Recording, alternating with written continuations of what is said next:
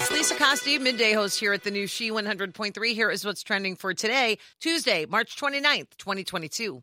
If you want to live where Betty White used to, it's going to cost you. Her stunning Carmel, California beach house for more than 40 years has now been listed. They say spending time there was one of Betty's favorite things to do. She enjoyed many treasured moments with her family and close friends. It offers panoramic views of the beach from nearly every room in the house. They say it has several spacious decks to take in the scenery and a soaring great room with picture windows, stone fireplace, wood beam ceilings, and more. And it can be yours for the asking price of $7,950,000.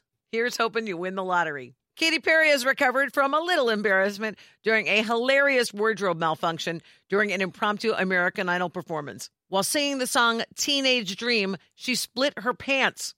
Fellow judges Lionel Richie and Luke Bryan also could not contain their laughter. Luke provided an assist by getting some yellow duct tape to manage that area, with Lionel announcing the concert is officially over.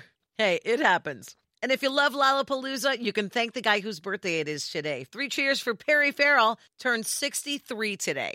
And that's what's trending. Have a great day, and thank you for listening to the new She 100.3 hits of the 80s, 90s, and 2000s.